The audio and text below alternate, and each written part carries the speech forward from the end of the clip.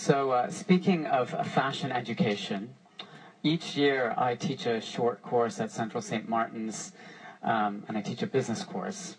And every year I start with a short video from a television series I grew watching up in Canada in the 1990s. And one of my absolute favorite episodes, and the one that I showed to my class, features an hour-long conversation between John Galliano and Tim Blanks.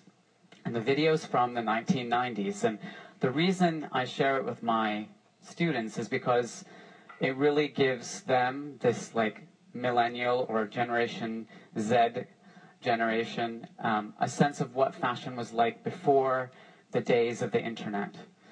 What it was like to create a message about fashion through runway shows and communication as opposed to Instagram and Facebook. And so I'm really, really delighted that we can have a continuation of that conversation here today, because Tim and John Galliano have been having a dialogue about creativity in fashion for almost 30 years. And to have them continue this ongoing dialogue here on the Voices stage today is really a true honor. So I'm very, very pleased now to welcome John Galliano in conversation with Tim Blanks.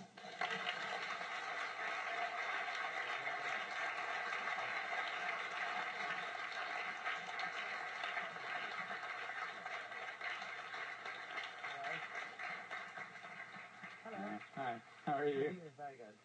I'm happy to be here. John. Hello. Do we pick up where we left off? My goodness. The word creativity has come up a few times during the course of the day, and there's really very, very few people in fashion who define it as beautifully as John does and has in his career. I mean, if we just look at that right there, from your very first artisanal collection for Margiela, where you create an Archamboldo face on a dress. And just that single image to me, there's such a weight of history, culture, fashion. I mean, there's so much in that. It seems like a good place to start talking about your process, because we've never had an opportunity to do that in public, and I want to know how something like that happens. Well, something like that. That collection was called Intentions, and it was to help me establish building blocks of where I would like to nudge Maison Margiela into which direction. And it seemed relevant, modern, and part of the DNA of the house, finding found objects, seashells, which I had started to collect in Los Angeles and Normandy, and then one of my assistants, his mother's a chef, and she had kept mussels, and so, hello.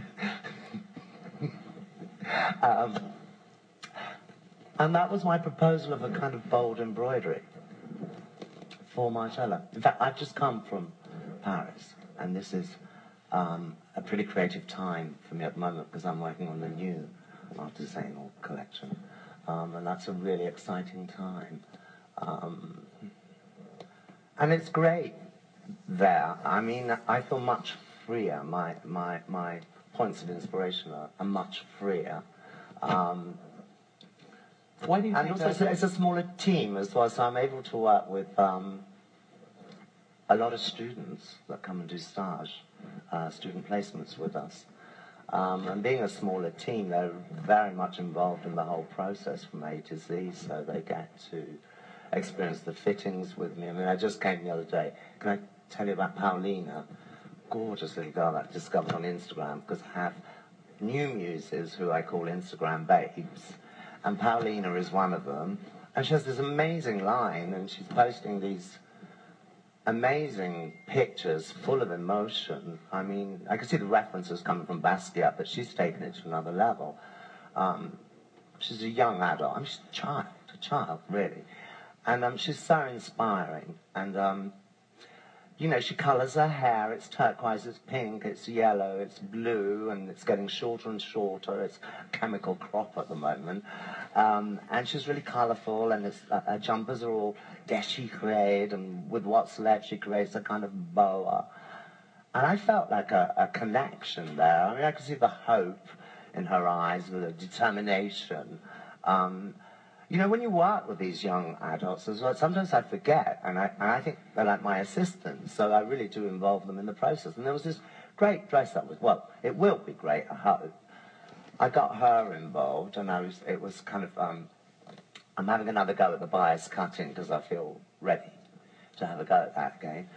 And and I started to spin out a narrative because, I mean, I like to tell stories to inspire the people. I don't say them outside anymore. I keep them in-house, but it still inspires my teams. Because your stories used to be like movie scripts. I mean, yeah, they became quite, quite deep. Well, it was just great to know who the woman is. So there's Paulina. I'm talking her through this dress and how you know, and it's about a lost love. It's a transatlantic love, and I'm thinking of crocheting it together, and I've got Joan Baez's music in the background, so she's kicking off in my head, and I'm trying to communicate with this child, and she's just looking straight at me, almost like she's getting it, you know. And I said, you know, it's a long transatlantic love, you know, moonlight, and you pick up a biro, and you start to write notes on your arm. Where would you start writing the notes? Because, you know, I'm done with classical placements for embroideries. And she said, oh, I totally get it. I totally relate. I was like, really? She went, yeah, me and my boyfriend tattoo each other. I went, genius, get upstairs, get on with it, and I'll see you on Tuesday. Total connection. I mean, like, amazing. I never had that connection before. I mean, the students were kept on a separate floor in a, you know, different room, and these guys I'm working with now are great. I mean, I still ask them to make teas and coffees and arrange a nice plateau, because that's important too, and the photocopy, that is important. But they do get, you know, a little opportunity to get involved in a outfit number 17 or whatever. Do you think that's the nature of the house, or do you think that reflects a change in you? Both. The openness, the hunger for freedom. Yeah, it's where I am today, how I'm feeling today. Yeah, I just feel much freer in this equation, if you like, yeah. You just slipped something in there a little while ago. I'm not going to let it go. What on earth do you have left to do with the bias cut? I thought you'd pretty well said no, because every time I do it, right, well, I found a way to do it for day at Maison Margiela. So I started playing around with tweeds on the every time I did it, it looked like old Galliano, do you know what I mean? I thought, well, I can't bring that to Maison Margiela because it's just not on. You can't do that. So I kind of put it down for a bit, and I've been working on different weaves of fabrics and just actually trying to produce the bias of a day, doing it with wools and tweeds, and less of that satin-back crepe and silks of the 90s, which is totally relevant then, of course. So trying to do it in just a cooler way. I don't know if it's going to work, but we're trying. So what does that say about today? Like tweed on the bias that you think is right for now, where satin-back crepe was right for the 90s. Why is tweed on the bias right for now? It just, well, it's one of my signature cuts, and I think it's a shame not to exploit it, but I want to do it in a way that's relevant for the house, for Maison Margiela. And it seemed that playing with masculine fabrics and tweeds just opened up a whole different way of looking at the bias. And I just feel that it could be a nice way where Madame Margiela's work and my work synthesize in quite a beautiful way. We'll see. Have you found an innate compatibility while you've been working at Maison Margiela between what Martin was doing and what you want to do? Absolutely. Well, yes. I mean, I went into the archives, you know, I was really excited to, but I didn't want to, I'm not there to curate Martin Magella. And we had a discussion with Martin, and he was d'accord with me. But to understand the psychology behind it, and then to use that as a springboard for going forward. So I did study the cuts and tried to take myself back, and it was quite easy for me to go back into that period, that kind of 80s when I was in London, and we were all turning things inside out and upside down, and discovering the innards of tailoring is how we learn. We deconstruct it to then construct something beautiful. So that was fine. I didn't have... It was more the next step now. Now, where do you want to take this now? As I said, I didn't want to get pushed into a corner of just curating, or like at Galliano, just known for producing bias-cut dresses, because I did do other things. Or at Dior, the Dior bar jacket, again, I did do other things. So one has to be careful and keep those options open. Until, you know, the buyers kind of understand where you're trying to go and take the brand. The pyramidical way of working is something that I like.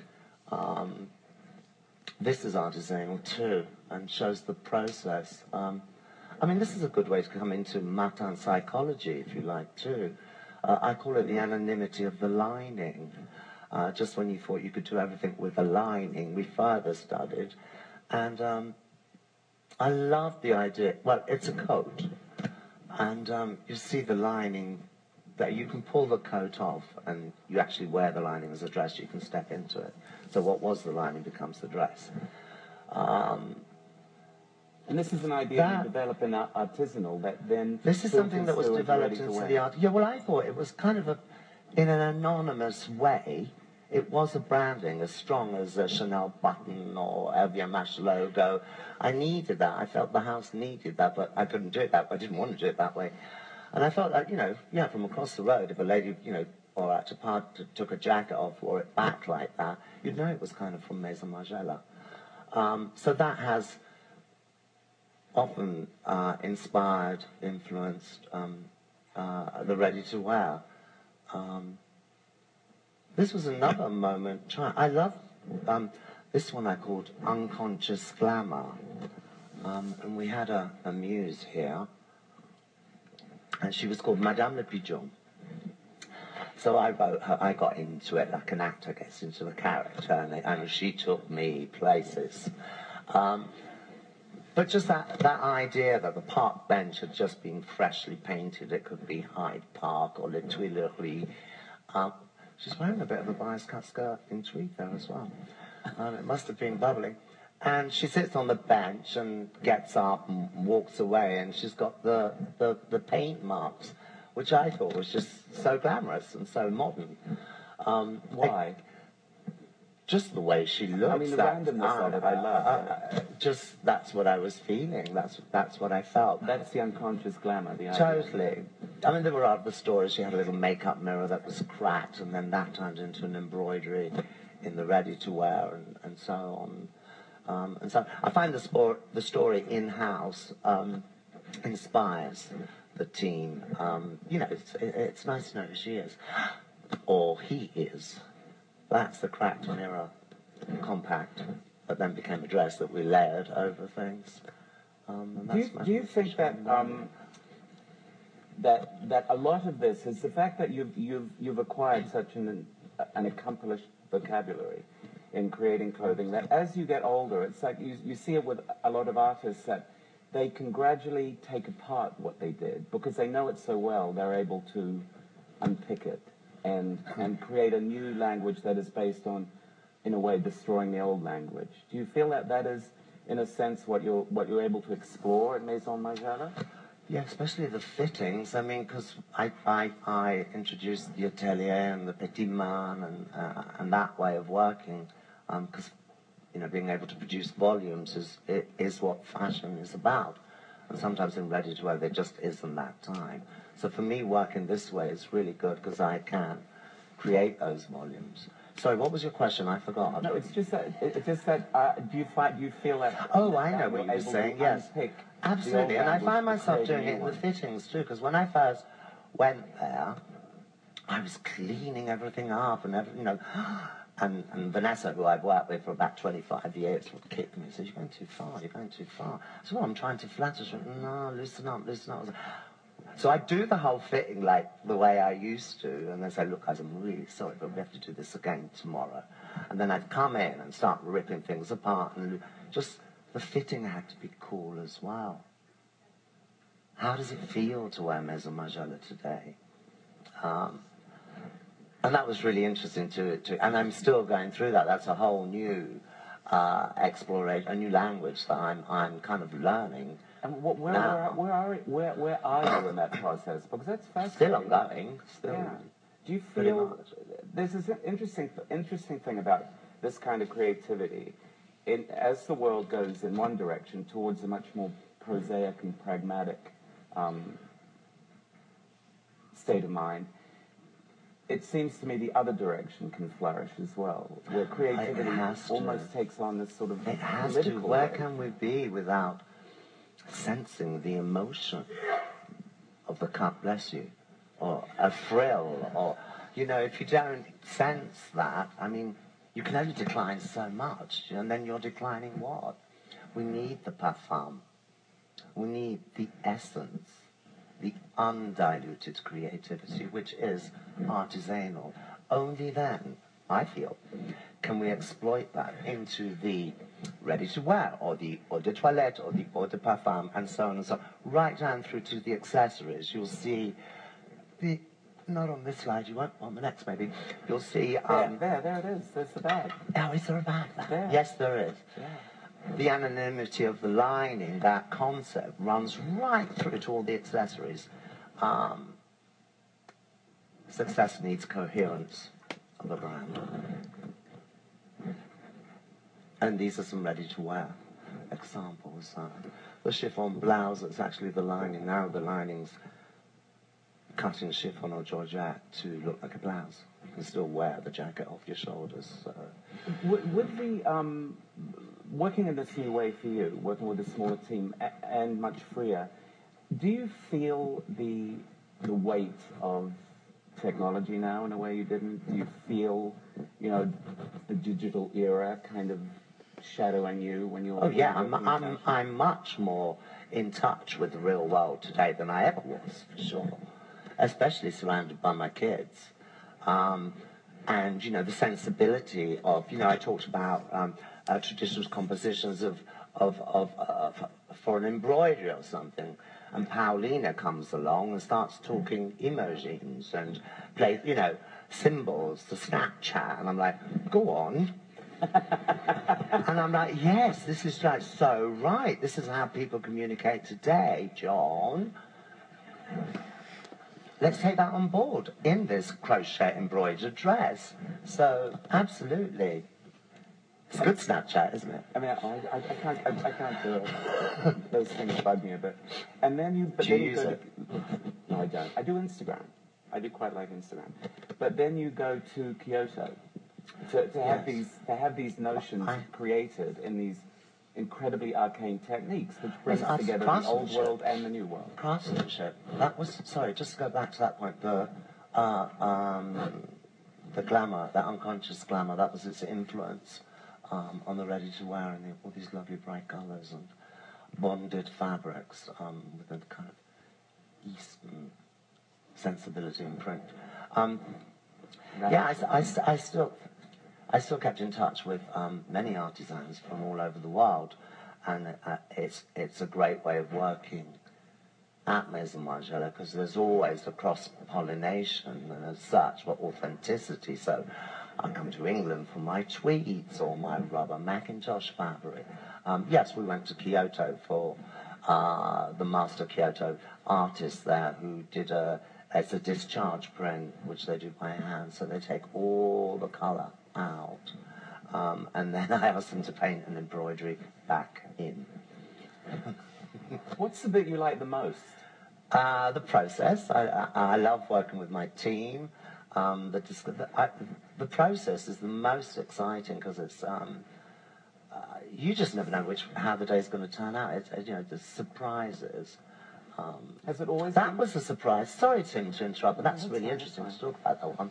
That's called a glitch. Well, I didn't know what a glitch was until I read it in the press release backstage at Maison Margiela. And Ed called it a glitch. I was like, wow. But it was for real, because Bart, one of my young kids, I was like preparing some work for Pat McGrath. No, I wasn't. I was preparing some work for college. It did inspire Pat later. And this happened. I went, oh, how did that happen? That Klein blue and this torn edge. It's like a collage. He said, oh, I don't know. I said, well, make it happen again. And he couldn't. He tried, and yeah. And then you get a glitch. It's not the same, though. That was real. And at that time, that just very noble act of tearing paper, the emotion of tearing paper. Was it always like that? Well, or was that kind of happy accident? Or I are welcome you more open to them now that once upon a time you would have tried to make it perfect? I think I'm more open to them now, a little bit braver maybe. Yeah, no, I'm more open to them now for sure. I mean, that was me throwing bleach over a coat, and it was just trying to discover different ways of creating this emotion of something that's torn. Ripped to reveal, I called it. And as the collection progressed, the first girls came out in toile and paper patterns, and then as you ripped the paper away, you started to reveal the very sumptuous fabrics, and that's one of the processes, and it goes on and on. And then at the end, she was in full colour and brocade. Do you think you've embraced imperfection, maybe in a way that you never did before? Yes. I think I did before. But now You're more comfortable with chaos? Maybe, yeah. Maybe, I don't know. Perfection is quite... When I used to think I had to be perfect, it's actually quite limiting, and I realise now that only God can produce perfection, and that imperfection... He makes awful mistakes. So. Let's talk about that later. If you're talking about the state of the world, it's not God's fault, it's our fucking fault, all right? But I don't know if you're going there. Sorry, what was I talking about? See, I was second-guessing you. Comfortable with chaos. Yeah. I was saying about perfection and God, and I just... now realise that imperfection actually gives me many more possibilities and avenues to travel down, and it's that self-willing that I used to do all the time is just not appropriate, and it doesn't work for me now. So I leave things a bit more open. Like I said about the fitting, I'll come back. That's the great thing about artisanal too. I can go home relatively early and think about what I did that day, and then come back and say, well, actually, it was wrong. Whereas before, it just had to be right, and it was already being cut before I'd finished my last remarks on the toile, and it was then gone to industry, So it's really important to have that artisanal, I think, really important. Do you think it's different? Do you think it makes a difference that it is... Maison Margiela, that in that house do you feel in a way it's almost like a performance, that you're performing Maison Margiela, so you said before that you didn't want to do something that was John Galliano. No, I don't feel it's a performance. I can't work when it's just I have to feel it. I talked about authenticity. Your team knows when you're not being authentic. They'll pull me up. No. It's not a performance. When you're cutting or draping, they've seen me do enough of it to know when it's authentic. And it's authentic to you? To all. And to Margiela and to all the kids you're working with? Yeah, I like to think so. I mean, I'm not yet in my full stride at Maison Margiela. God, what do you think that will look like? I'm not a prophet, I don't know, but... all I can say is that I'm much more in the moment, so I'm just trying to do the best that I can today, and leave a lot of options open, especially with buyers around the world who are still quizzical to see where I am taking the house. And that takes a bit of time, as you know. I love it that when you talk about it as work, it seems like authenticity, a very sort of honest labor to you, and you come in your work coat, your white work coat. Well, this is authentic. This yes, is absolutely. Yeah, this is what we wear. The white coat. It's what the premiers, the petit main. It's what you wear to work, and I wear it at work. And everybody does who works. Yes, everybody wears it. Yeah, yeah.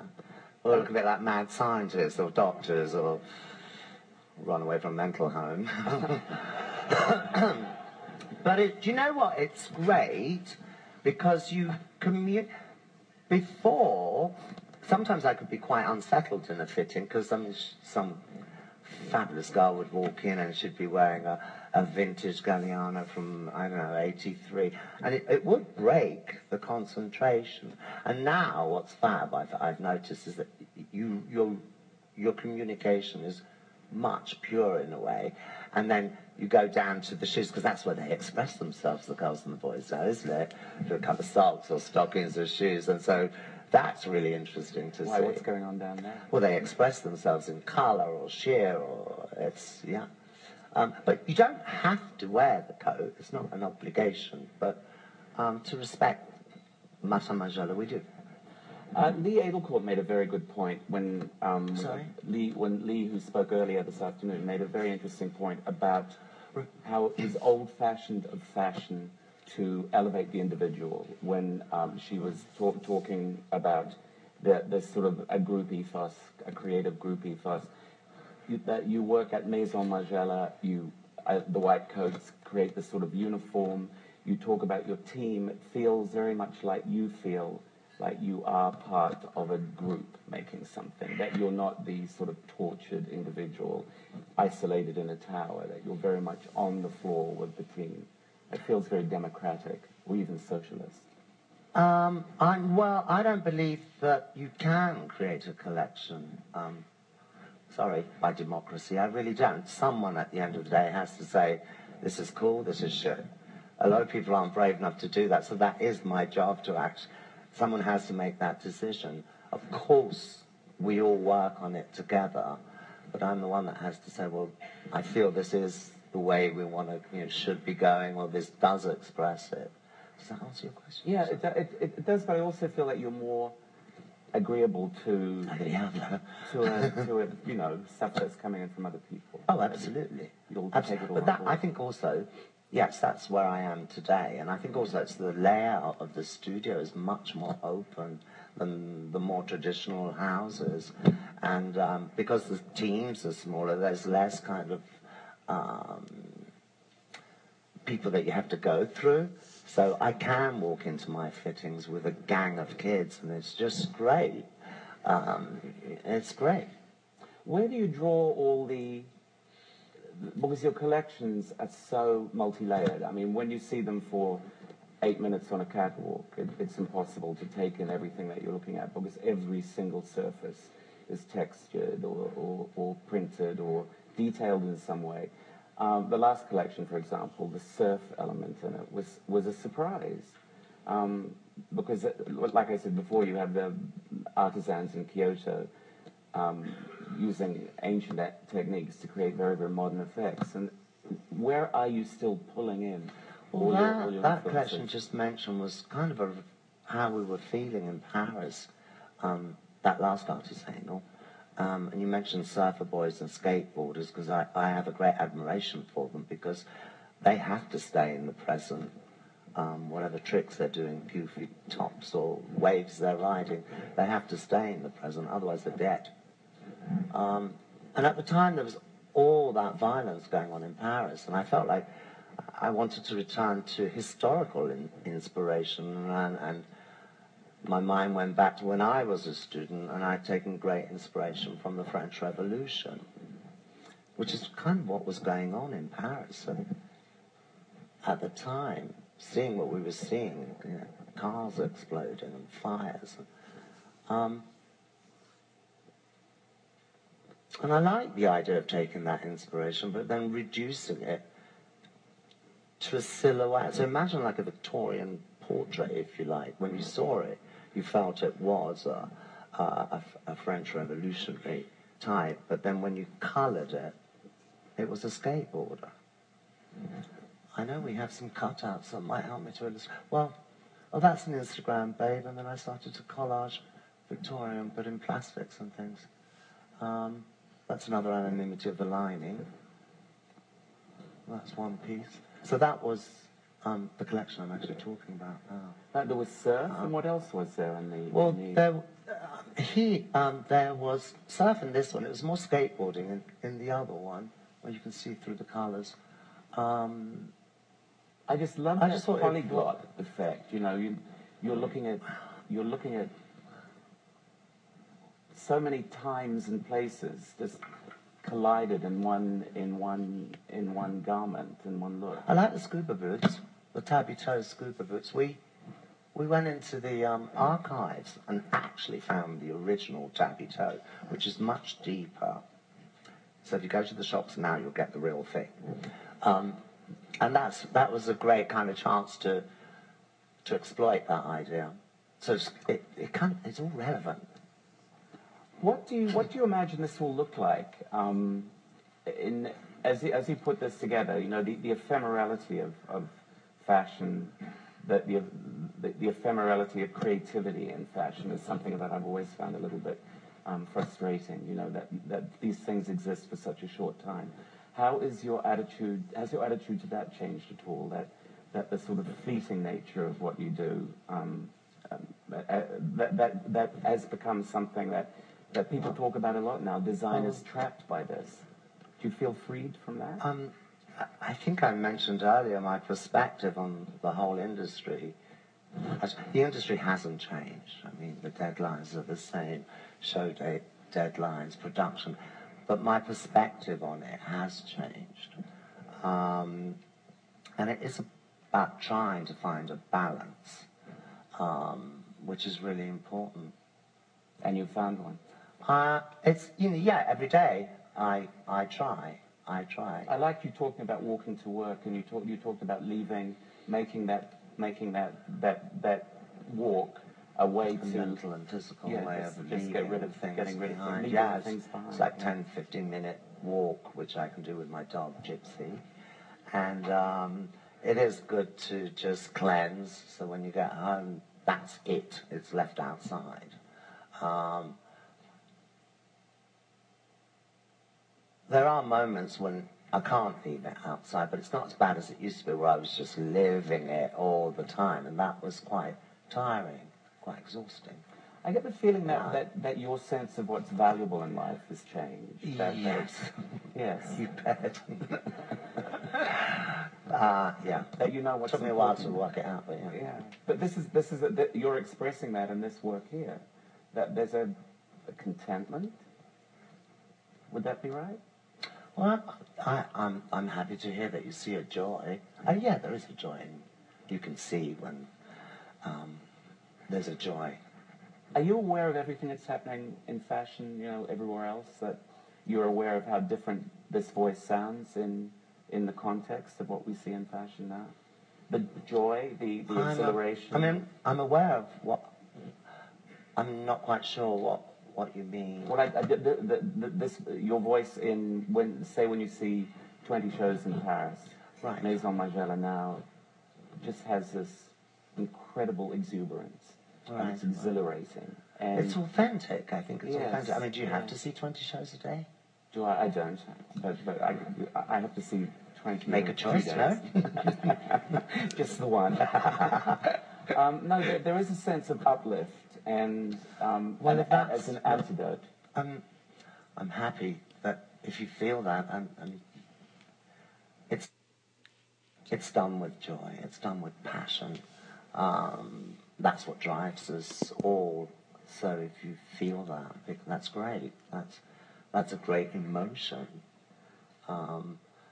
It's great that you can come to a show like that and walk away with that emotion, because so many people will go to shows with almost like a preordained emotion, because it comes from a memory of having to do like 40 shows a day. You're like, oh, not another one.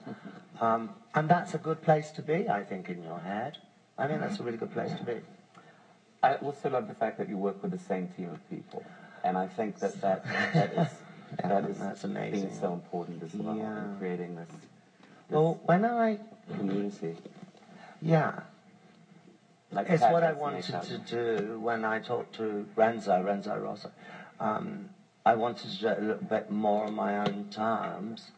And if I was to come back, I wanted to do it with people that I trusted and people that, you know, you develop it. When you work with someone 25 years, you do develop a shorthand, and sometimes you don't even have to speak in a fitting. They just know from your body language that, son of a bar, it's not working, you know, and they'll try and fix it, or they can just feel it, or when you talk about or ask for a certain piece of music to be put on, they know that I need that piece of music at the moment because I'm about to cut a frill and I need the passion or the beat, the heartbeat to cut it in a certain way, not in a generic, regular way, but I might want to hear a tango and feel it, and that's expressed in the way we cut the frill. So yeah, it's a luxury to work with people and a team that has grown with you, for sure. The way you talk about it, Ben, you know, where you've got the tango playing and your hands are... I've got Joan Baez in my head at the moment. What, Joan Baez? Yes, Joan Baez. Which song? Love is a four-letter word. As long as it's not the Ballad of Joe Hill. When you talk about it, it feels to me like it's like listening to an artist describe the work. I'm a dressmaker. Yes, I wanted to say, what do you call yourself? A fashion designer. No, you said Timothy. You said dressmaker. I really like that. I make dresses. Yeah. John Galliano, dressmaker. Thank you so much. Oh, thank you. Thanks. Oh, that's really good. Such a pleasure.